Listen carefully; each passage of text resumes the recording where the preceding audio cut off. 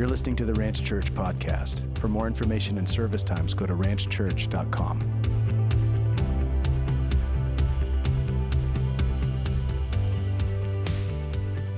This is really a lot of fun to do this, to pick out 20 verses in the Bible, and we kind of banter around a little bit, and because to think that there are just 20 verses in the Bible that stand above the rest, kind of like these verses that everybody should know. There's thousands of them, but he settled on this and gave me my assignment, and I looked at this one, and because when we first started doing this, I said, well, I know the verses I want to do, but then I looked at this one and I went, well, and then I read it and I went, no, I like this one, and he's right, this is a good one, and so this verse today is from Genesis chapter 50 in verse 20. Genesis chapter 50, verse 20. In fact, the section of the scriptures that we're going to be going through is 15 through 20, or 15 through 21 when we read this. But let me just read this verse to you right now, because you're going to recognize this as you're turning there. The verse goes like this, and it's just half the verse, and it says, "Now as for you, you meant evil against me, but God meant it for good." Let me say that again. As for you, you meant evil against me, but God meant it for good. And when you read that, you pluck it out of the air like that and take it out of context, your mind just goes poof, like that. Wait a minute, there's some things we know about God, and one of the things that we know about God is good. Some of you guys did that real well. So it goes, God is good all the time. That's the phrase we're going to. So ready? God is good all the time. And another thing we know about God is that God loves us more than we could ever comprehend, right? We have these tiny brains for this earth. And it's almost as if, we just have the capacity for only so much. And so when we look at something like this, that's why we say my mind is blown. That's where that phrase comes from, because I don't think we can really comprehend this fully, right? What is meant evil against me, God meant it for good. Wow. And so what we're going to do this morning, we're going to look at an attribute of God that something is always happening in your life behind the scenes, and you will never understand it, but you will see it eventually.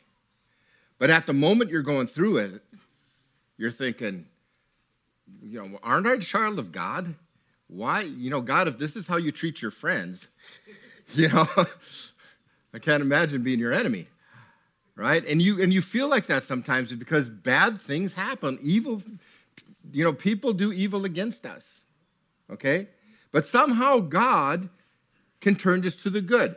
Now, I went on a little search on the internet, which is kind of fun sometimes because as Forrest Gump says, you never know what you're going to get, right? It's like a box of chocolates. So you go on the internet, you start looking stuff up, and I wanted to see if there was a single word in the English language for the definition of when bad things happening that can turn into something good, okay? But so what popped up was a bunch of phrases. And here's some of the phrases that popped up. It says, look on the bright side, or if there's any consolation, right? Or this is a blessing in disguise, okay? Or the darkest hours just before the dawn. Yeah. Okay, here's one. If there's no pain, then there's no gain. Yeah? And then the classic one, there's a light at the end of the tunnel. Unless it's a train, right? Coming at you. But there's an old Chinese proverb that's kind of an example of this, and I'm sure a lot of you have heard this. And let me read this. It's kind of short, but it's kind of cute. It says, this old Chinese proverb is about a farmer. Now, a farmer finds a horse, okay? But then he has this horse, and then the horse runs away. And so the neighbor says, well, that's bad news. But the farmer replies, well, good news, bad news, who can say? But then the horse comes back and brings another horse with him. Good news, you might say. The farmer gives the second horse to his son, who rides it and is thrown and badly breaks his leg. So sorry for the bad news, the neighbor says. Oh, the farmer says, good news, bad news, who can say? A few weeks later, the emperor's men come and take every able-bodied young man to fight in a war, but the farmer's son is spared. Good news, I guess, right? And so as this dichotomy happens in our lives, and all of us here have experienced stuff like this, but this one word kept popping up, and I had to look this word up, and the word is called serendipity. Serendipity. So I had to look deeper into that. Now, probably the best definition for serendipity, kind of concise in a nutshell, it says, this is when something good happens by random chance or luck. Random chance or luck, serendipity. Such a cute word. It's like every Hallmark movie ever written is built around serendipity. Correct? Just think about that for a second. Yeah. Something good happening by random chance or luck. Now, you and I, we're children of God. There's another word for this. It's called providence. In fact, a better definition of that would be God's divine providence, correct? Yeah, because in God's divine providence, it means that no matter what happens to you, evil or good, God has an end game in mind here, right? There's a purpose for your life. And God will achieve his purposes regardless of whether things are happening bad or good to you. Now, I like to use the phrase, well, that's a God thing, right? So when something bad happens, but ultimately something good comes out of that, that's a God thing, okay? But let me talk about God's providence here for a second. Now, we say God is provident.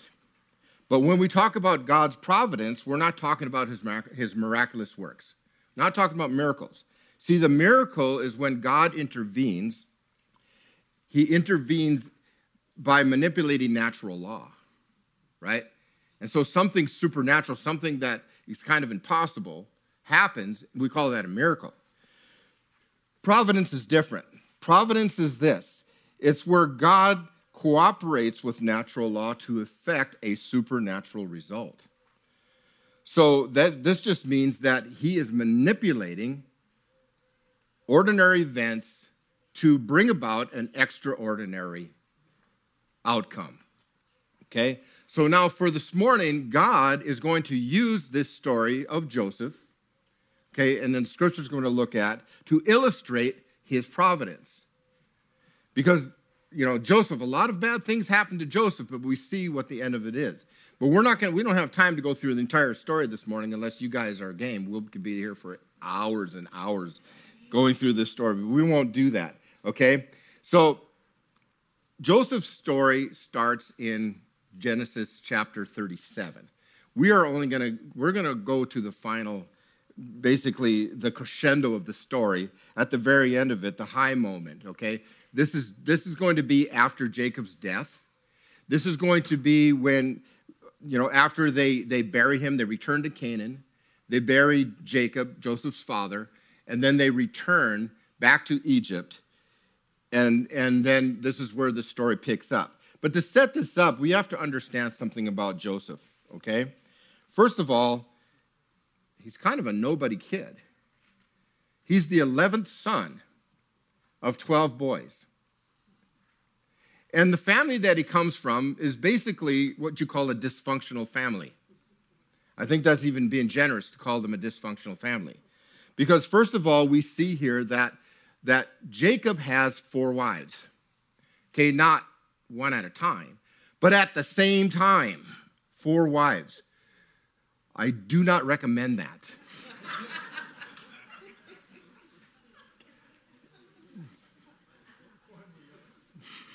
You with me? I saw that. One's enough. One is more than enough. Okay? And on the flip side of that, why don't you ever read in any historical books or biblical or whatever it is, why don't women ever have 4 husbands? Why is it never the other way around? Why do the women never have multiple husbands? I think to answer that, you just look at our pastor. He's got 4 boys. Can you imagine Jane having to be with 5 men for the rest of her life? That's virtually impossible. Virtually impossible. So that's why you never see that happen. Okay? But Jacob had 4 wives at the same time. Can you imagine? You know, there's enough happens in life. There's so much going on with just one wife. And now you understand why this is dysfunctional, right? Now here comes along Joseph. Joseph was the first son of Jacob's favorite wife. Okay? So he becomes the favorite son. And Joseph's main job was to be Jacob's spy, his father's spy. So his main number 1 duty was to tattle on his brothers. So as you can imagine, Joseph was not well liked. In fact, even to say he was hated is an understatement. Joseph was extremely hated. And then on top of that, Joseph was given a gift of dreams. And you might call it a gift. In his case, it was a curse for a while. Because he had these dreams where he saw these visions of sheaves and other things that basically the interpretation was that someday his brothers and his parents will all bow down to him and serve him. Now, that wouldn't have been such a problem if Joseph would have kept his mouth shut, but no. No, he had to tell his brothers, he had to tell his parents. And so, again, that didn't help his reputation much. And so Jacob sent his brothers far off, you know, as shepherds. They had to chase the grass, right? Chase the pasture, because as they would eat up, they would move on to the better pastures. And they were far away, so Jacob says, Joseph, it's time for you to go check on your brothers and bring a report back to me. What are they up to? Go tattle on your brothers, right? And so they saw him afar off. Now, we're going to talk more about when these guys get their heads together. But when these 10 brothers put their heads together, nothing good happens. Okay, and that's recorded in scriptures. And when they see Joseph afar off, they say, we're going to kill him. And so when he finally shows up, hey guys, bam, they grab him and they throw him into a pit where he can't get out. Throw him into a deep pit. So Joseph is down there, and they have every intention just to leave him there and never bring him out. But as evening comes along, you can just about hear it, guys, it's not funny anymore. Let me out. And I think it got to Judah, and they contrived, well, instead of letting him die in that hole, they saw a caravan afar off, and they said, let's sell him into slavery. And so what happens is he does get sold into slavery. And so his brothers really are guilty in Scripture, written in Scripture, as being involved in all kinds of sinful activity. They get involved in rape, they get involved with murder, they get involved with incest, and they get involved with human trafficking with their own brother. So here we are, okay? So this sets it up. So now all these things, and we're gonna look at this list a little later on of all these things that happened to Joseph. But now we're at the end of this story, the crescendo of this story.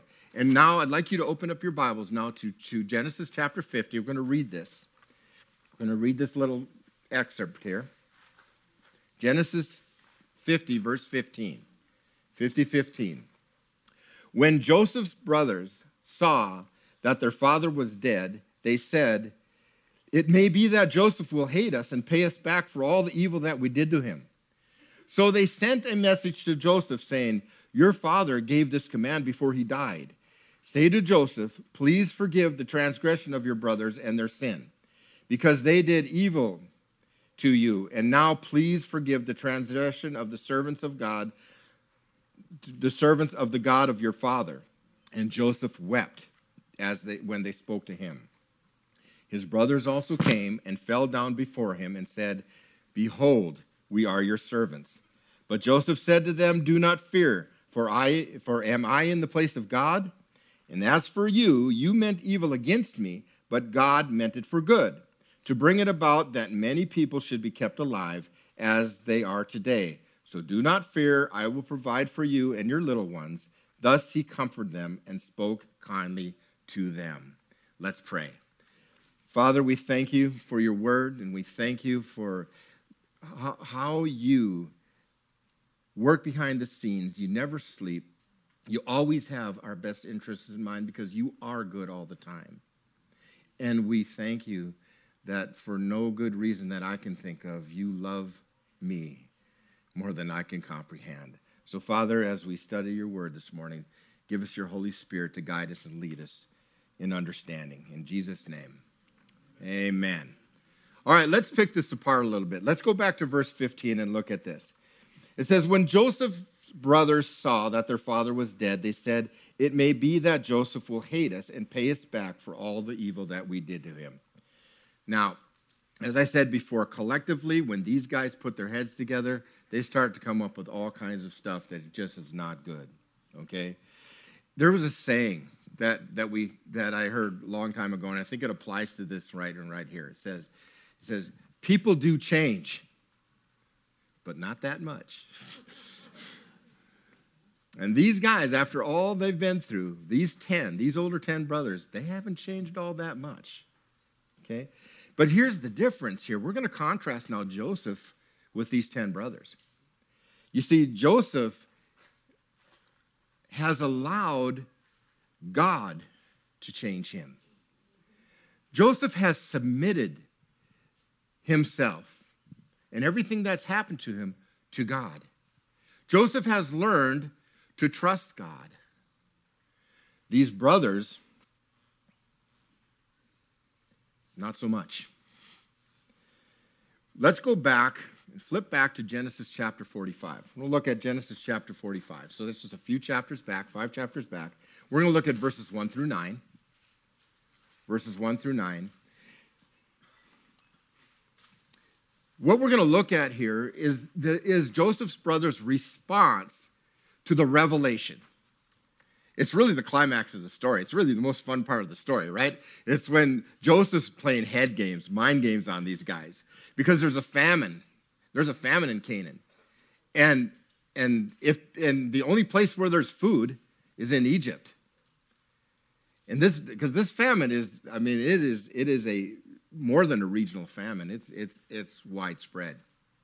And so Joseph's family is forced to come to Egypt to get food, right? And so eventually they get there, and Joseph is just doing his job. He's doling out the food, okay? Because it was Joseph's plan that God gave him through the interpretation of the dream to have Egypt store up food for 7 years. Because the dream that he interprets for Pharaoh is there's going to be 7 years of fat, and then there's going to be 7 years of famine. In order to survive the 7 years of famine, you're going to have to store everything up, store up enough to make it through the 7 years. And so Joseph is now in charge. He's large, in charge, and he's in charge of handing out the food. And so he's receiving the visitors that are coming to Egypt to trade for food. And lo and behold, 10 dudes are in front of him, and that's his brothers. And they have no idea this is Joseph. Now, if you look historically, the Egyptians, they had an affinity against hair, okay? I think my head does too, okay? But they would shave all their hair off. And then, of course, you see them in the depictions there, they wear makeup. Okay, we call it mascara, right? When you're around the eyes. So they're wearing all this makeup and stuff. And of course, when Joseph was pretty young, was a young man when they threw him in the pit. And who knows how many years have gone by. I'd probably say 20, probably maybe 20 years go by, maybe more. And Joseph now is a fully grown man, and he's in Egyptian clothes, and he looks like an Egyptian. And his brothers are right before him, and they have no idea. And so he plays for a few chapters. He's just playing mind games on these guys. It's really a fun story. So go back and read this story. You have a good time with this story. Okay? So, but after a while, Joseph just can't handle it anymore. He's got to tell them. He's got to reveal himself to them. So we call this part of the story the big reveal, right? So verse 1 of chapter 45. Then Joseph could not restrain himself before all those who stood by him. And he cried out, "Make everyone go from me." So no one stood with him while Joseph made himself known to his brothers. And he wept aloud, and the Egyptians in the house of Pharaoh heard it. Then Joseph said to his brothers, "I am Joseph. Does my father still live?" But his brothers could not answer him, for they were dismayed at his presence. Not only do I believe that this word dismayed, I don't think it does justice to what was really going on.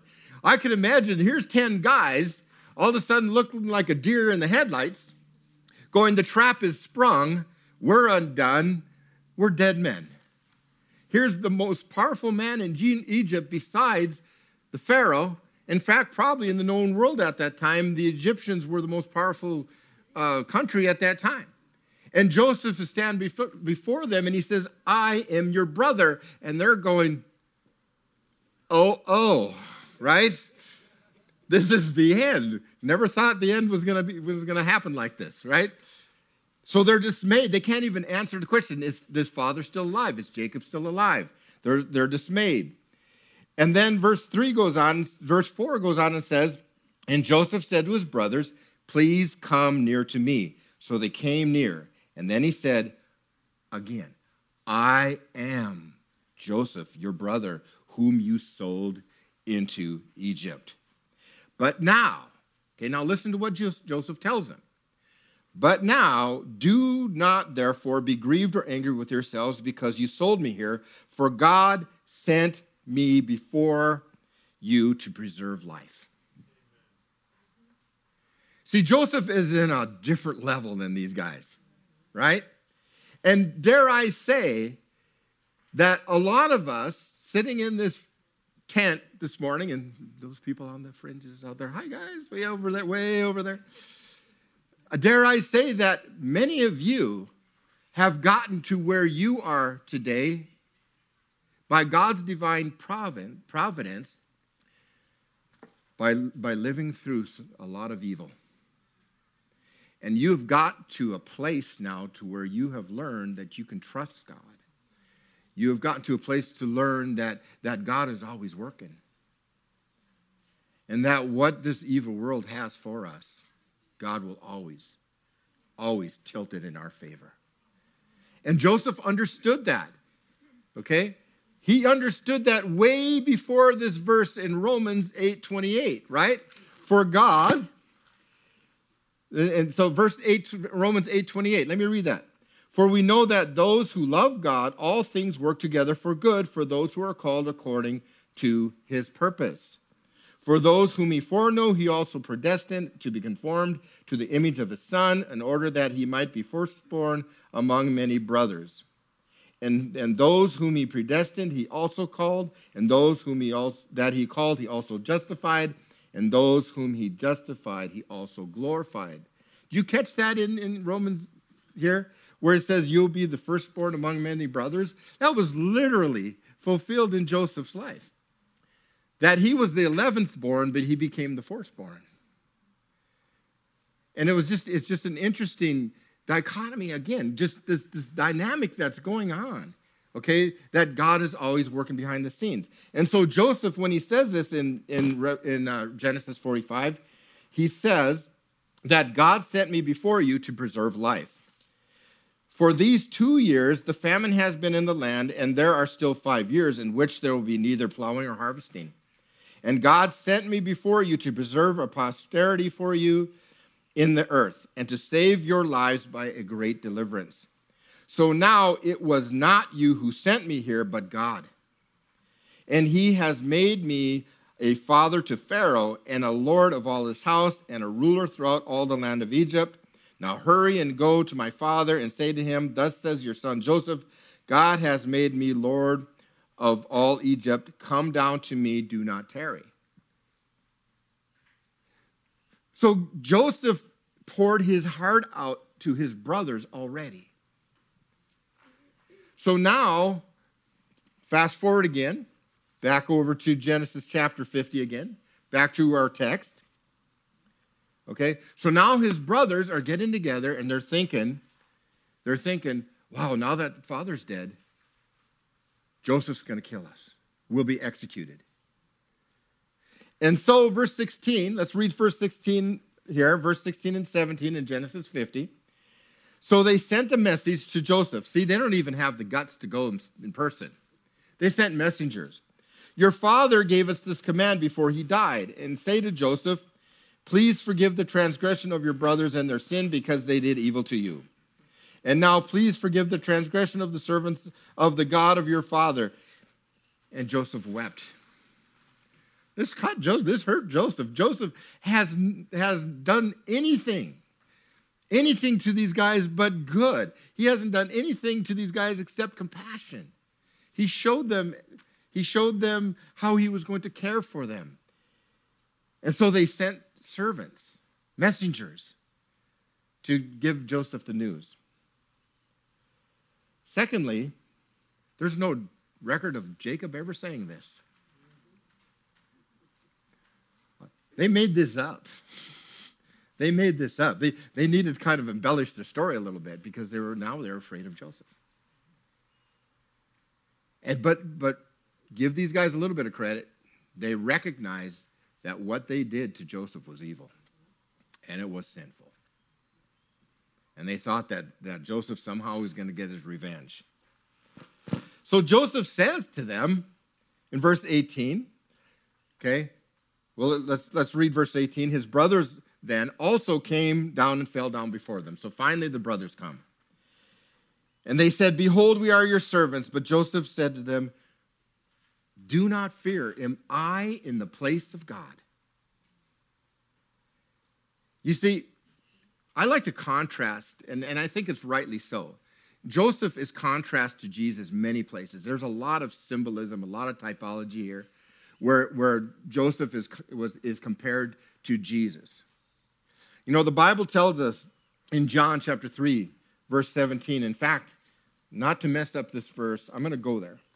So John chapter 3 and verse 17, it says this.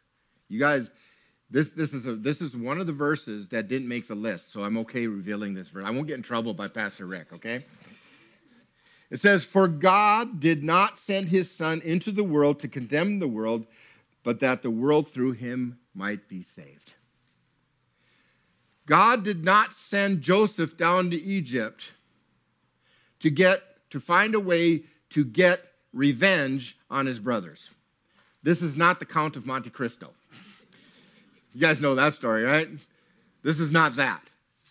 God sent Joseph to Egypt to preserve the Hebrew nation. Because there was a promise, a little promise that was made to Abraham, right? That the great nation will come from you, Abraham. God did not send Jesus into the world to condemn the world, but that the world might be saved through him. So our salvation is why God sent Jesus into the world, not to condemn the world. So we understand now, Joseph is saying, I'm not that guy. I am not in the place of God. Okay? He understood that his job in Egypt was to do God's will, to preserve a nation. Verse 20. And as for you, you meant evil against me, but God meant it for good, to bring about that many people should be kept alive as they are today. So do not fear. I will provide for you and your little ones.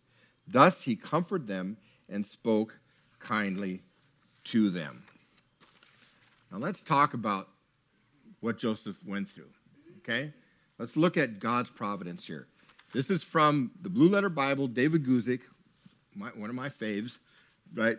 So commentary from the Blue Letter Bible on Genesis chapter 50, he puts it like this. If Joseph's brothers never sold him to the Midianites, then Joseph would have never gone to Egypt. If Joseph never went to Egypt, he never would have been sold to Potiphar. If Joseph was never sold to Potiphar, Potiphar's wife would have never have falsely accused him of rape. If Potiphar's wife never falsely accused Joseph of rape, then Joseph would have never been put in prison. If Joseph was never put in prison, he would have never met the baker and butler of Pharaoh. If Joseph never met the baker and butler of Pharaoh, he never would have interpreted their dreams. If Joseph never interpreted dreams, he would have never interpreted Pharaoh's dream. If Joseph never interpreted Pharaoh's dream, he would never have become prime minister, second in Egypt only to Pharaoh. If Joseph never became prime minister, he would have never wisely prepared for the terrible famine to come. If Joseph never wisely prepared for the terrible famine, then his family back in Canaan would have died in the famine. If Joseph's family back in Canaan died in the famine, then Messiah could have not come from a dead family. And if Messiah did not come forth, then Jesus never came. If Jesus never came, then we are all dead in our sins and without hope in this world. Yeah, see? It's all what we learned in science, the cause and effect, right? Cause and effect. So God is always behind the scenes manipulating things in this fashion, okay? Now, turn with me to another famous verse. It's in, you don't have to go there, I'll read it, but it's in John chapter 16, verse 33.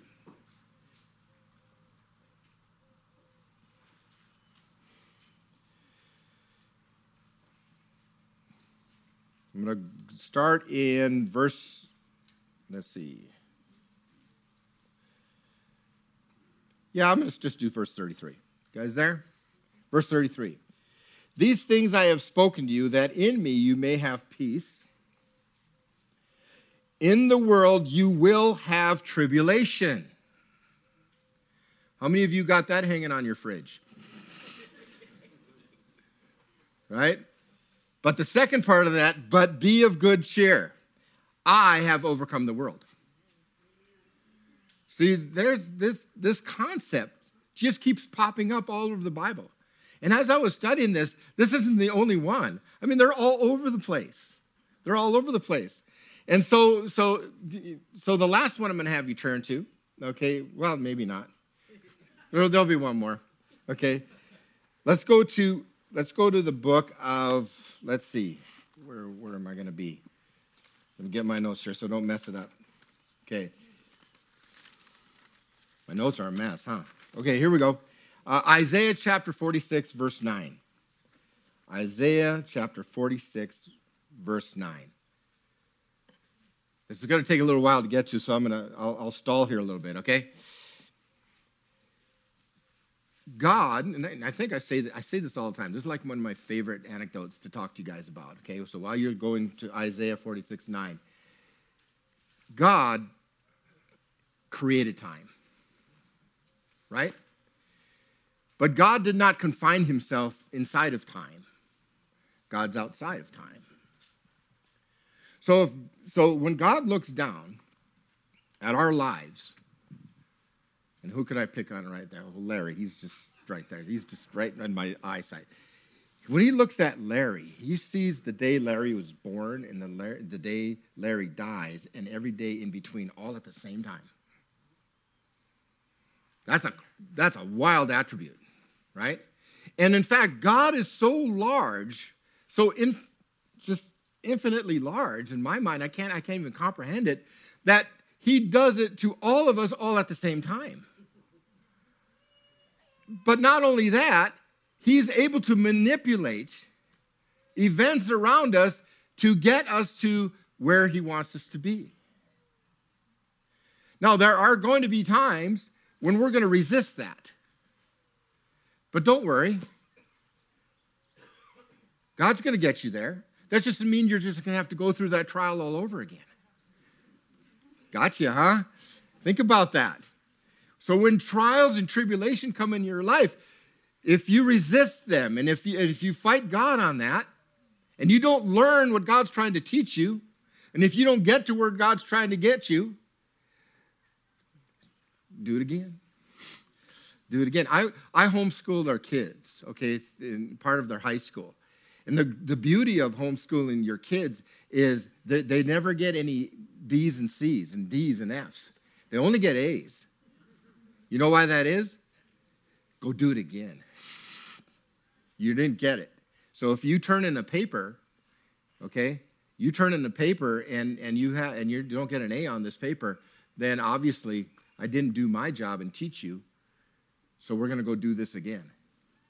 So my children learn to get it done, get it right the first time, or they won't have time for video games in the afternoon, right? A little incentive going on right there, right? So we're like that, right? God is teaching us. We go through trials, we go through tribulation. When we're going through that, we squirm and we fight and we complain and we whine. It's okay. Okay? It's okay. God's big. He can handle that stuff. Okay?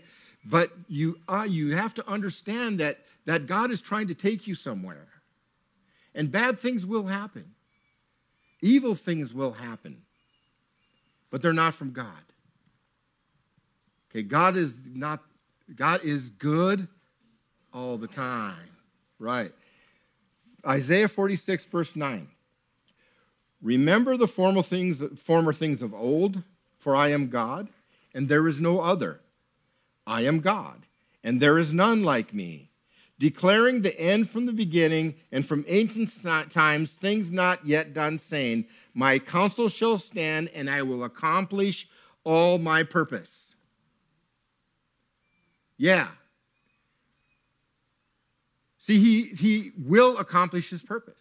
The Bible says it right there. And he is not going to take no for an answer because he's God, because he's allowed to. He's God, you're not, and you might as well just settle down and deal with it. You know, you don't have to say, thank you, sir, may I have another. You do not have to say that, but you do have to understand that God has only good things for you in your future. Okay? Trust him. Now, we're going to close with this one. Now, I had to look this one up, too, and make sure it wasn't on the list. Should be on the list. Proverbs chapter 3. You guys know this one. Come on. Proverbs chapter 3, verses 5 and 6. I got people up here in the front knowing that. Yeah, they got it. They got it. Proverbs chapter 3, verses 5 and 6. It says this. Trust in the Lord with all your heart and do not lean on your own understanding. In all your ways acknowledge him, and he will make straight your paths. Let me just close with this. I don't have a motive to tell you this, okay? But on December 31st, I turned 65. Okay?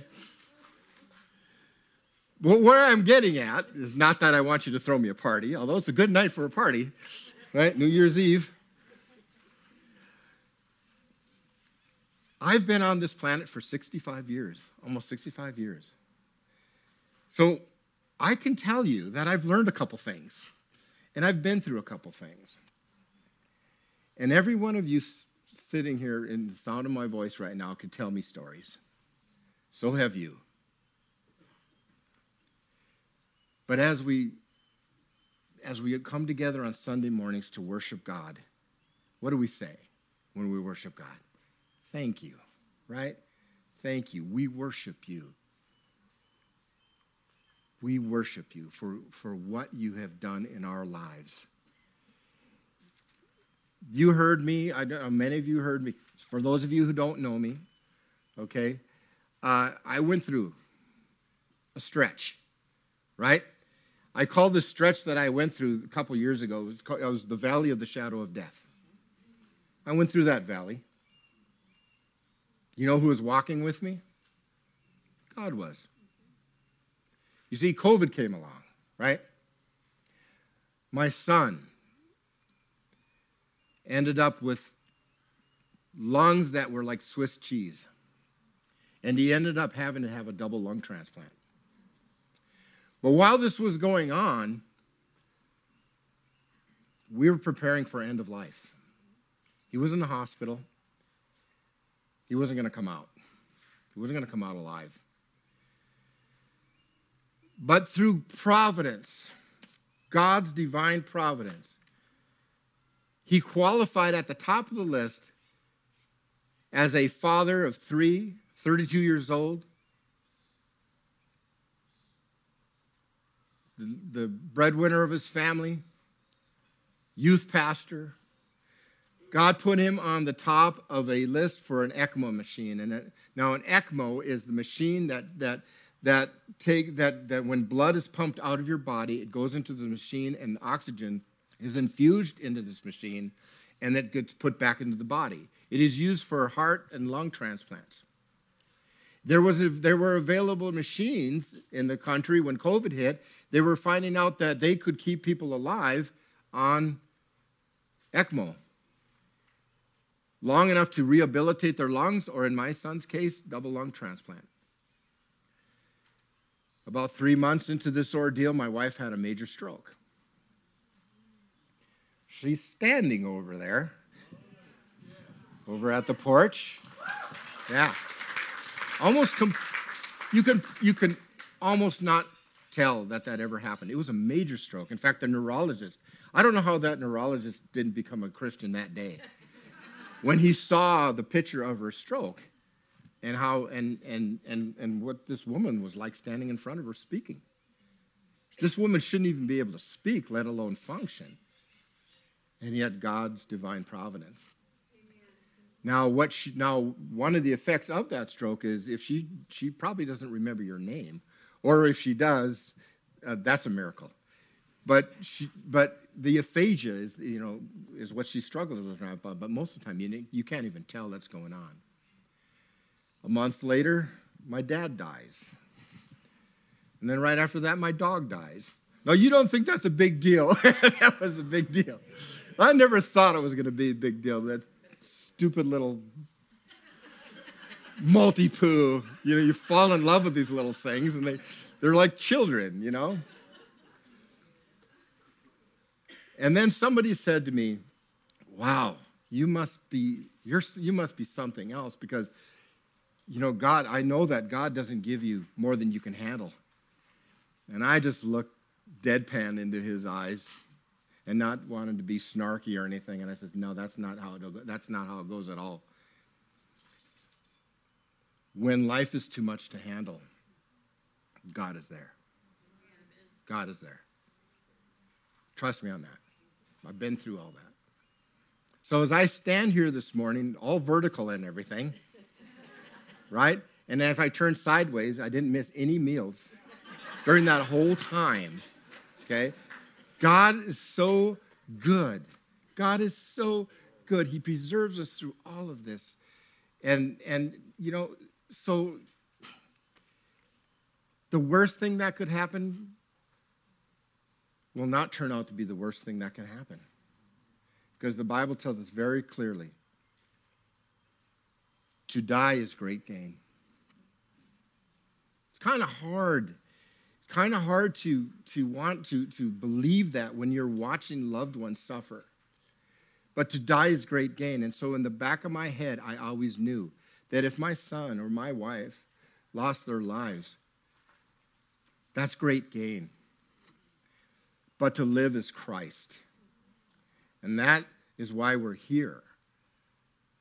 So if you want to know what your divine purpose for you in this life is Christ. Amen. To live is Christ.